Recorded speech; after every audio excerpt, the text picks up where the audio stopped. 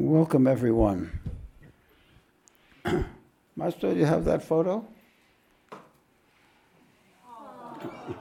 Most of you know that Devi Ma and Anandi and Swami Turyananda are in Ganeshpuri. I guess this picture was taken today, perhaps. Oh, right. As This is taken while they're watching. Yeah. While they're watching, they're online watching, and they're sitting on the veranda at Kotawala. That's my usual view of it. I'm sitting right there where the camera is. And I'm feeling very jealous at the moment. But we've been talking to them, and it's been great. And I was hoping we'd have a live transmission from there tonight. But, when I first got to India, if you wanted to call home, you had to book a week in advance. Then you go into Bombay, into a little booth. And then if you were lucky, you could speak for 20 minutes. And now it's very easy to do it, but still not quite easy enough for a live transmission. But Devi Ma kindly recorded a couple of minutes earlier today. So let's watch that. You turn this light down here. Hello, everyone. It's wonderful to be back in Ganeshpuri. Words can't express the amount of love and great feeling that the villagers have for all of us and for you and for Swamiji, and they're so looking forward to our visit next year. And they keep asking me, where's Swamiji? Where's Swamiji? Where's Guruji? Where's Guruji? And I have to say, oh, he's coming, but next year, next November. And I'm sure you're all taking very good care of him. And making sure he walks on the treadmill. So you have to nag him if he's not. And today we went and had, I know that you're celebrating Bhagwan's birthday in the satsang tonight, and of course the temple is as live and glowing as usual. And there's a lot going on in the village right now, so it's very busy. But there you're fortunate to have Guruji's darshan and company. And today we all went to GSP to have Baba's darshan in his Samadhi shrine, and that was just wonderful. I had a wonderful darshan of Baba Muktananda. And wonderful darshan of the whole village. So get yours, as we've been saying, save your pennies for next year and make sure you don't miss the next trip, because it's a wonderful experience that you'll always remember and always hold in your heart. So until we meet again in satsang, Satguru Nath Maharaj Ki Jai. And here's Toriji and Anandi are here, so they're going to say wave and say hello. Namaskar, hello from Ganeshpuri, Jai Nityanand. It's beautiful to be here with Devi Ma. It's very nice and warm. The villages are so full of love, and there's much Shakti everywhere. So we're happy to be here and sending you much love. Sending lots of love. Satguru Nath Maharaj Ki Jai.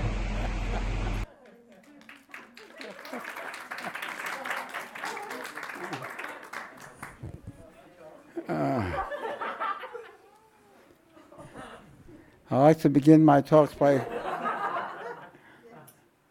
quoting my guru, Baba Muktananda, who always began his talks by saying in Hindi, Sabko varis sanmane ke saath prem se hardik swagat.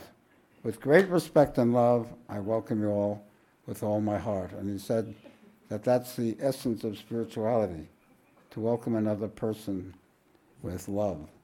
And it's very easy to feel that feeling when you have darshan of Ganeshpuri. Let me explain a few things. Ganeshpuri, first of all.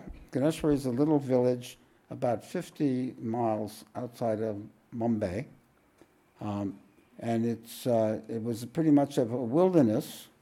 In the 30s, Bhagwan Nityananda, the great being Bhagwan Nityananda, made his way there, and he eventually a whole town sprang up around him and became a spiritual hub. and thousands of people came to see him in that village. He had an ashram there, and one of the people that came to see him was my guru, Baba Muktananda. And then Nityananda gave Baba some land just a kilometer away, and Baba founded his ashram, and it's in that ashram that I did my sadhana, my yoga practice early in the 70s. And that's where they visited today, where Baba is buried in that place, very powerful place. So the whole place is filled with the grace of the siddhas, and it's an incredibly powerful center. And you can be skeptical, but when you get there, it hits you like a ton of bricks, and it's like entering a different plane of consciousness. It literally is that. Now, Bhagavan Nityananda's birthday. First of all, when you understand Bhagavan Nityananda, let's take a look at Bhagavan first. Here he is. This fellow and birthday don't go together. Bhagavan, it's your birthday. Happy birthday. Oh, thank you. I don't know. By the way, that was a beautiful blue dress you had. Did you get that at Target?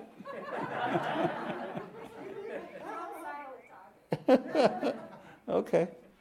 So that's Baba's favorite pose. The statue in Baba's ashram is from this pose. Next. Yeah, there he is. This was on his birthday a few years ago. And next. Here he is with devotees, thousands of devotees from all over India would come. And as it said, we wore a loincloth most of the time. That's it? Yeah.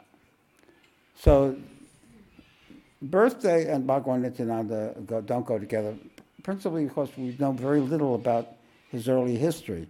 He wasn't one to sit around and say, when I was 5, this happened, and when I was 12, that happened. He was in a cosmic state, and those personal details didn't seem to matter much to him. But one day, the story I'm told, devotees said, "We want to celebrate your birthday," and he said, "You can celebrate it on the 30th of November." Now, does that mean he was actually born on the 30th of November? No one will ever know. But anyway, the 30th of November is celebrated as his birthday. Today is what's today, the 26th? So that's close to the 30th. We celebrate everything on Saturday. But we'll be watching the live feed from Ganeshpuri on the 30th. So that's Bhagwan's birthday. But in honor of that, I got a special little treat. Recently I've been poring over the ashram magazine. It was called Gurudev Vani. It started in 1964 by Baba's disciple Amma, and it was a collection of testimonials and writings by devotees. And also, Baba would also have an essay in it, and there'd be a lot of pictures of the ashram. And it came out once a year on Guru Purnima, and we always look forward to it. And by the early 70s, I wrote a piece most of those years, but this is way back. I found one in the very first issue, 1964, by Sri Wanketi. And Wanketi was a visitor of the ashram. He was a prominent political figure. He was the finance minister of Maharashtra at one point, very big office. And his assistant became one of Baba's most visible devotees, named Dada Yande, who was always retired to the ashram and so on. But Wanketi came, sort of regularly but infrequently in my day. But this was an article by him, so I thought I'd share it, because I never get tired of people accounts of meeting Bhagavan Nityananda. There have been some great accounts of that. And it goes on to talk about Baba. I'll summarize the first part. He said, He was never interested in sadhus, Wankhede. He was born into a well-to-do family and did well at school, and he became a lawyer. He said that his attitude was that people went to saints for material gain, and his material life was fine, so he had no reason to be interested in these things. It seems strange to us, perhaps, but in India, it's very common. People go for a blessing, for money, for a child, for find a husband, find a wife, to get over a disease. They go for physical things, rarely for spiritual things, but not never, but rarely. He says, at that time, spirituality was beyond my comprehension. He had a feeling for a humanity and a latent spirituality that led him to join Mahatma Gandhi's freedom struggle. So you know that the battle for independence culminated on August 15th, 1947, when India finally got its independence from England. And now that there's an Indian prime minister, India has managed to take over England finally. He admired Gandhi greatly. Gandhi's saintliness eventually led him to appreciate yogis and saints. He softened his attitude towards sadhus, which had been negative. Sadhus are swamis. After independence, he worked for building up the new India and attained the ministerial chair. He felt his political office was a sacred trust, and he discovered that an intelligent understanding of the heart was the key to all happiness. That's pretty good. He felt that there were people who attained that and became the embodiment of bliss, but that they were few and far between. They were rare. So now he goes on. This is actually his words now. I was fortunate in meeting one such great soul during the course of my duties. I met him at Ganeshpuri, a place about 50 miles north of Bombay. As finance minister of Maharashtra, I had to examine the proposal of granting about 10 acres of government forest land at a nominal price to the Nityananda Religious Trust. I thought, I better see this great man before granting the land which was being asked for in his name. Pretty responsible for an official, isn't it? So he went out to see him. It was sometime at the end of July 1961 that my visit to Ganeshpuri was arranged. Now, those of you who know who Nityananda's biography know that he died on August 8th, 1961. So the end of July was in the last 2 weeks of his life, and he was very ill. Anyway, it was a rainy day, but a large crowd had collected outside Sri Nityananda's residence for his darshan. I was informed that since morning, equally large crowds had collected for his darshan and had departed. That meant that quite a few thousand people were visiting Ganeshpuri every day for a look at this great man. They called him Bhagwan, which means God. And I too felt the same way when I saw him. He was ill that day and was lying on a cot in a big hall, his dark figure naked all except for a loincloth. As we approached him, I felt as if I was entering a magnetic field, which absorbed all my worries and left me clean and comfortable. I felt relaxed. He beckoned me to sit near his cot on a carpet. He then looked at me with a straight gaze just for a while and waved somebody to get me coconut water. So he just transmitted something to him. And coconut water is a way of honoring a special guest, so he was honoring him as the minister. It was immediately brought. All this while, he did not say a single word, but his silence was extremely eloquent. It went right through my personality, cleaning it thoroughly in the process. As I got up to leave, I felt light as a feather. The mind had, as if unloaded its weight at the feet of this great master and was enjoying the state of carefree, thought-free existence.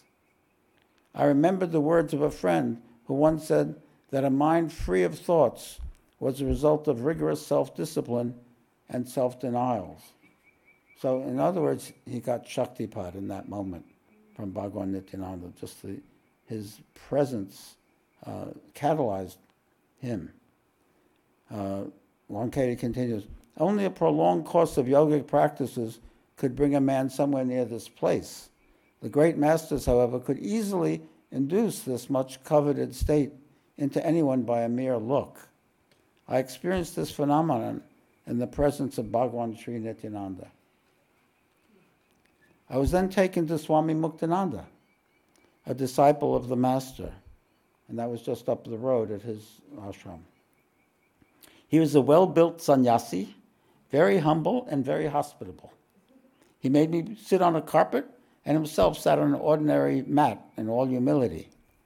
He asked one of his attendants to garland me and then offered me tea and biscuits. He was quite a chip off the old block, all joy and energy. Isn't chip off the old block means you're like your father? So he wasn't like Bhagwan, but he was actually. But maybe he means it a different way.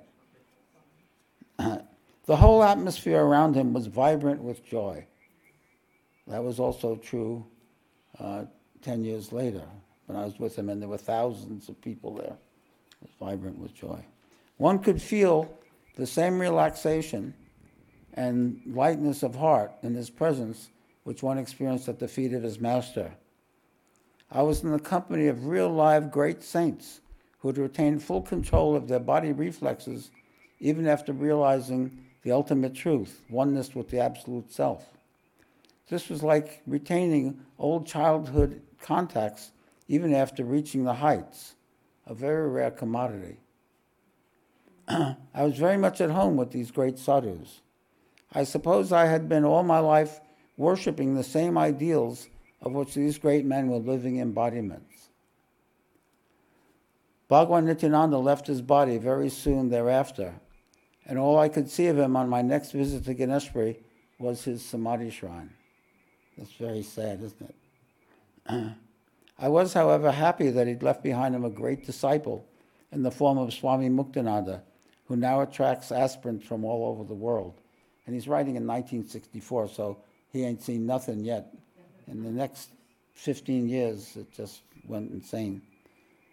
Meeting Baba, he says, is always a great pleasure, and even a little while spent in his company, and I was talking about Baba Muktananda, completely refreshes me. I feel charged with energy.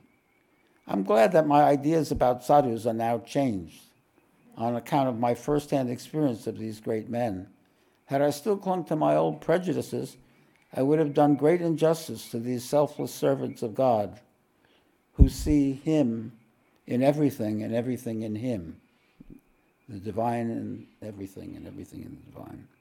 They are reservoirs of true knowledge which feed the world with the love of God, so necessary to maintain in its emotional balance.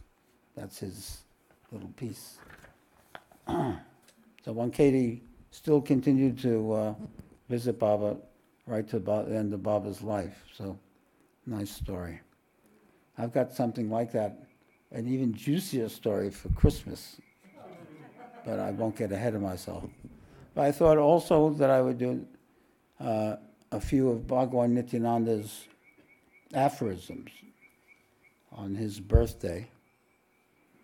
Bhagavan Nityananda, as you heard in that account, didn't speak much, didn't give many teachings.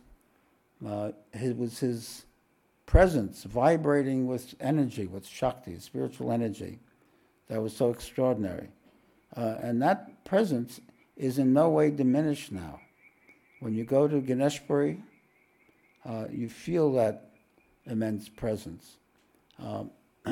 But he did talk and make remarks, and there was a devotee in the 20s who started writing them down because they were so extraordinary and so, what's the word? What's that? Lateral. You know about lateral thinking? He was a lateral thinker. He was a lateral beyond the lateral.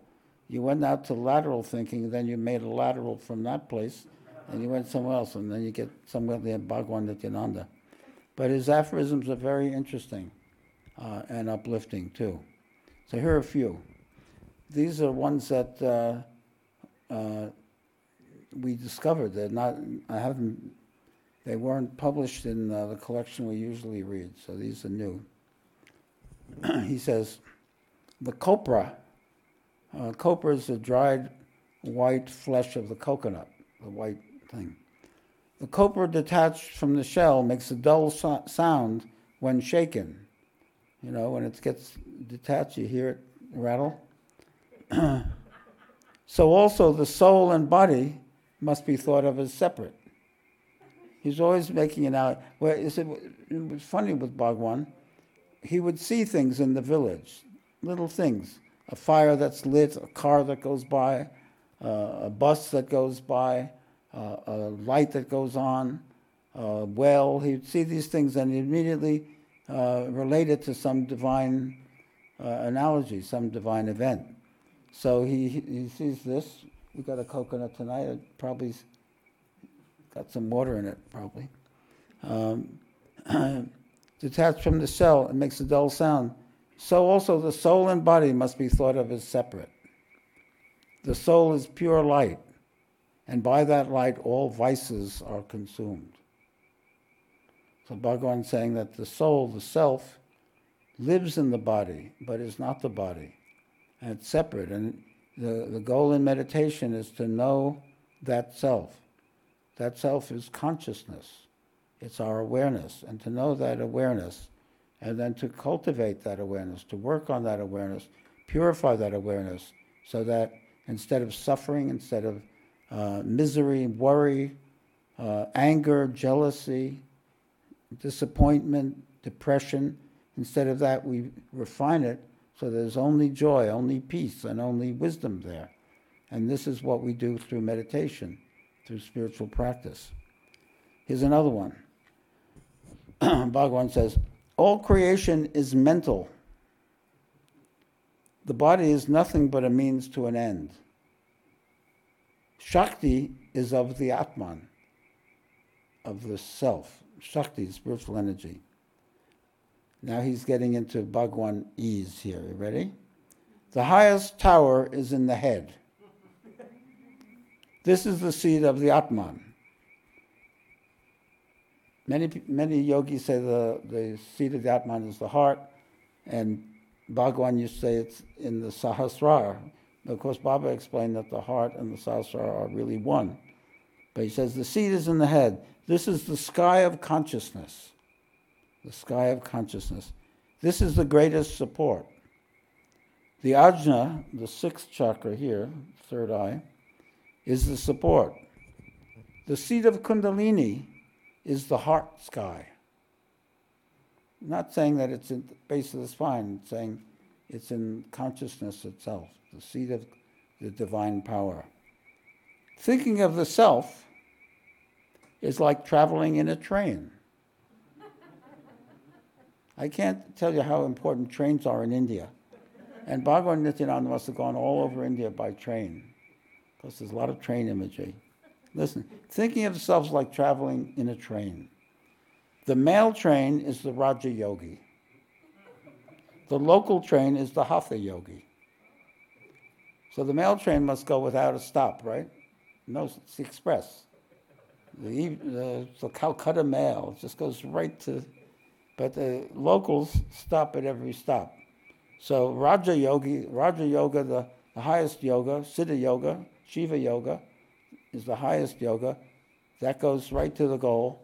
The Hatha Yoga is a little slower. He says, the difference is only in time. Doesn't matter. You get there, even if you go slow, you get to the goal. Although the velocity is the same, time differs. They both go at the same speed, but they get there at different times. This difference is the delusion of the mind. So you figure that one out. Another one. O beggar, burn the delusion of mind in the fire of yoga. all your dumb thoughts, all your negative emotions, all your paranoias, all your opinions, burn them up. They just get in the way of knowing the heart, knowing the self, knowing love. And so burn them up, discard them, and focus on the self, he's saying. Those who have not realized the self do not know the truth. No matter how many degrees they may have gotten, no matter how many books they've read, no matter how many lectures they give, unless they've realized the self, they don't really know anything. They do not experience real joy, he says. Egoistic tendencies are not destroyed. Be always immersed in ananda, in bliss. Be always immersed in bliss. Bury your desire in the depth of your mind. Go deep within, beyond the desire, into the self. Desire is fruitless. Destroy it internally. And just as the Buddha said that desire is the root of suffering, so Bhagavan Nityananda says, give up desire and be content in this moment, and you'll find eternal bliss. Another one. After being born, the first thing is to become desireless. First task.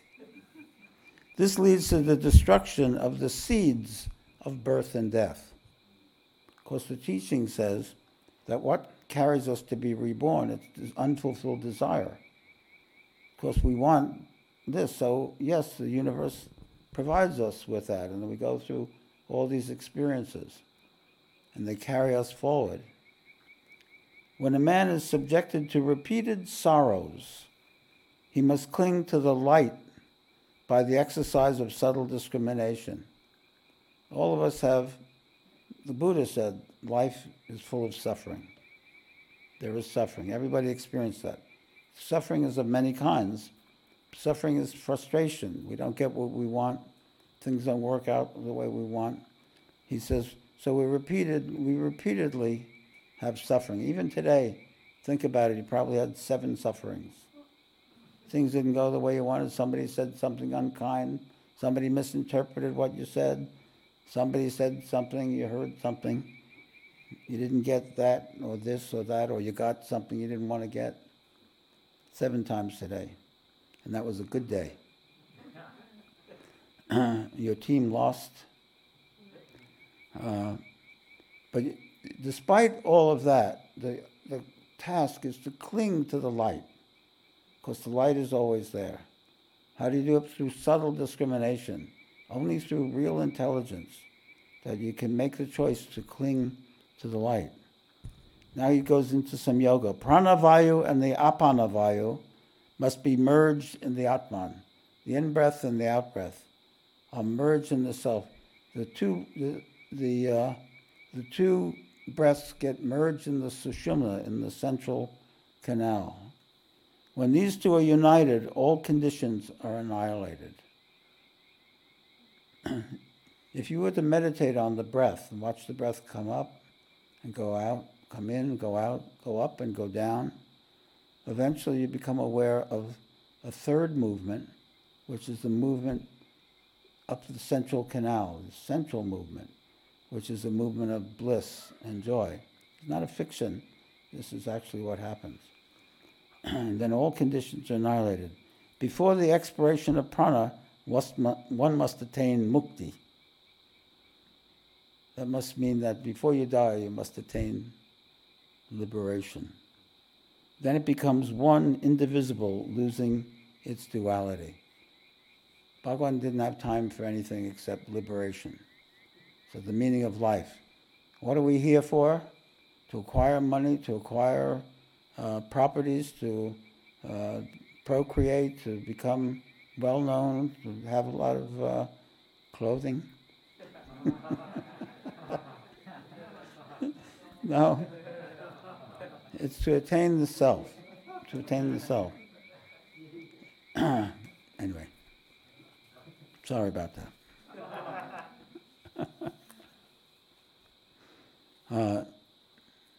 How are we doing? Are you Bhagwaned out?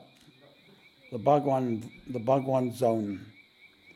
I've got a long one and two short ones. You want to hear the long one first? Okay, here we go. Shabda, sound, is generated in Akash, space. I can't even do it. That which is generated in space is life energy. He's being very philosophical and psychedelic, you could say. So that Shakti comes in space. Brahman is space, Shiva, and Shakti is generated within that space. What is called Akash, space, is in the head. Akash is heart space. Life energy is one only. Just as there is difference between a river and the sea, also there's difference between Jivatman and Paramatman. I always talk about this. I say that there are two narratives that we have within us. Jivatman is the narrative of our personhood. You know, I did this, I did that, I went there, this is good, that's bad, blah, blah, blah, all that. And then Paramatman is the Supreme Self. And that's a narrative that we're not usually aware of until maybe we meet the Guru. We meet the Guru says, you are the Self, and we become aware of a whole different dimension of life, knowledge of the inner self. So he says, there's a difference between the Jivatman and the Paramatman. These two things, our personal narrative and our divine narrative. That's the business of satsang. We're here to celebrate the divine narrative. Each of us has different personal biography, but we meet in that place of the self. And we don't get much support from our culture, from this stage of history, but we will win in the end, because consciousness must go back to that place eventually. He says, the difference between Jivatman and Paramatman is one of degree, not of kind. The individual self and the Supreme Self are the same. Matter of degree, not kind. One must not think in terms of I and mine. This is the cause of the next birth. That man of little intelligence who thinks, that man is of little intelligence, thinks in terms of I and mine. By so thinking, he descends to a lower birth. Selfishness, greed, self-concern, worry, self-pity, all these things make us focus on the ego. And that focus contracts us, makes us smaller. So he's saying, through intelligence, don't do that. Think of the higher self. He says, the light of the sun is the great light. The light given by a gas light is the lesser light. To those who have lost the difference between day and night, the light of the sun and the light of the gas light are the same. So the Paramatman is the light of the sun, and the individual, the Jivatman, the ego self, is the gas light. But if you've lost the discrimination, then you think your ego is God. And then you live your life that way. He says, one's faith is the greatest thing. Above faith, there is no God. Faith. In this world, there's nothing higher than faith. Very interesting, isn't it? Doesn't mean blind faith, but faith in the highest. Sai Baba Shiri had two words written everywhere. Shraddha, what was the other one? Saburi. Shraddha and Saburi, which is faith and persistence. What was it? Endurance. Patience. So faith and patience. Faith and patience. A man with faith cannot be deceived by the wicked tricks of others. Man enjoys that in which he has his faith. The eternal faith should be concentrated upon the breath. Those who have no faith have no intelligence. Those who have no faith have no regard for sadhus and sannyasis. It means they're not interested in the spiritual path. So it's a great blessing to be awakened to the relevance and importance of the spiritual path, because it doesn't happen to everybody. So everybody in this room is interested in that. So it's already a great blessing, because think about people you grew up with and so on. How many of them are interested in spirituality and in the higher truth? Well, in my case, very few. So I'm sure it's not that different from you. So this is faith. This is it's a blessing. Okay, two others. How was that one? Good, like that? Okay. To a blind man, there's no difference between day and night. To him, eternal light is of no use. In him, the inner light is strong. So being blind is then an advantage in spirituality, he's saying. The blind do not see external forms, as their physical eyes do not see, but their spiritual eye becomes very effective. Blind men cannot describe the form of a carriage by feeling it with touch. That's a Bhagwanism right there. He seems to be talking about how great blind people are because they have certain advantage of the inner world. And then he says, blind men cannot describe the form of a carriage by feeling it with touch. You know the story of the blind man and the elephant, a famous old story. But, so they can't really get the shape of it. You can figure it out. Another one. In perfect sleep, men forget everything. Suppose you walk 10 miles and then sleep. You're quite unaware of your existence in this world.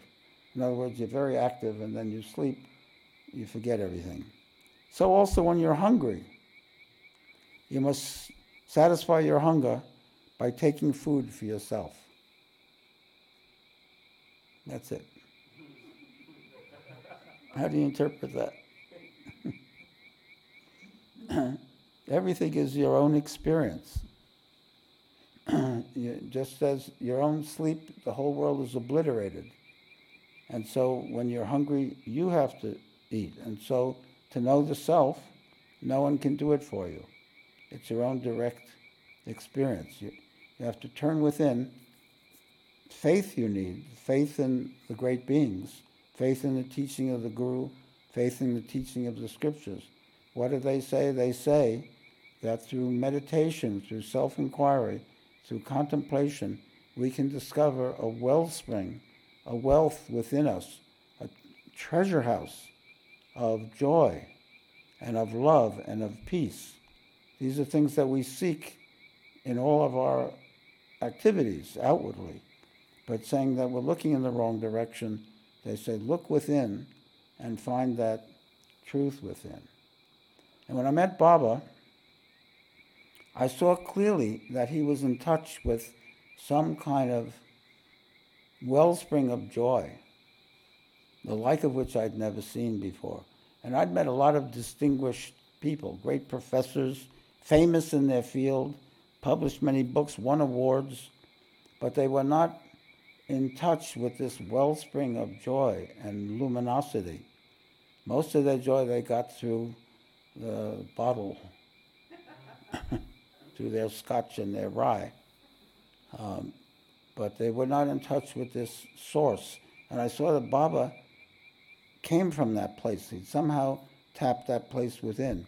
And he said, yes, that's true, I have, and you can do it too. And that's why we get together to do that, to find itself. So no one else can eat for you, and no one else can sleep for you, and no one else can know the self for you.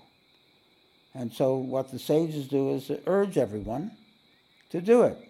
You're going to do it someday. Why not get on it? It's the meaning of life. It's the ultimate goal. When you run out of all your other trips, you come up and say, well, it must be inside. So why not?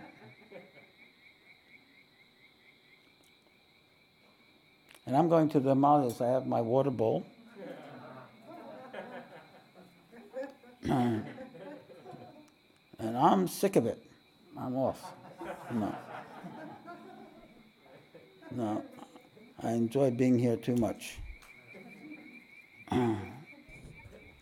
Okay, so let's meditate. Let's say happy birthday to Bhagwan. We should probably sing it. But let's not. Everybody say happy birthday. To Bhagwan Nityananda. How old would he be today? Well, nobody knows. The short answer, he'd be, I don't know, 100 and something. So we'll meditate. We'll meditate for 10 minutes. And let's take what Bhagwan said very seriously. Look within and do it as though you've done it for the first time. Many of you are experienced meditators. Some of you may not have meditated much or maybe not at all. But look within with a childlike innocence. And look within. Consciousness is within. The self is within. Happiness and joy is within. Great energy is within. Peace is within. Contentment is within. It doesn't mean that when you turn within, agitation won't be there and difficulty. But if you keep going, you let all that quiet down, you'll get to that place of fulfillment and stillness within. And a very great aid is the mantra of the lineage. Om Namah Shivaya. I bow to the self. Om Namah Shivaya. I bow to that Shiva who is divine consciousness. And you can just repeat that to yourself and let other thoughts fade away. So let's meditate now on the self for 10 minutes. And once again, with great respect and love, remembering the great Bhagwan Nityananda, I welcome you all with all my heart. Satguru Nath Maharaj Ki Jai. Let's meditate.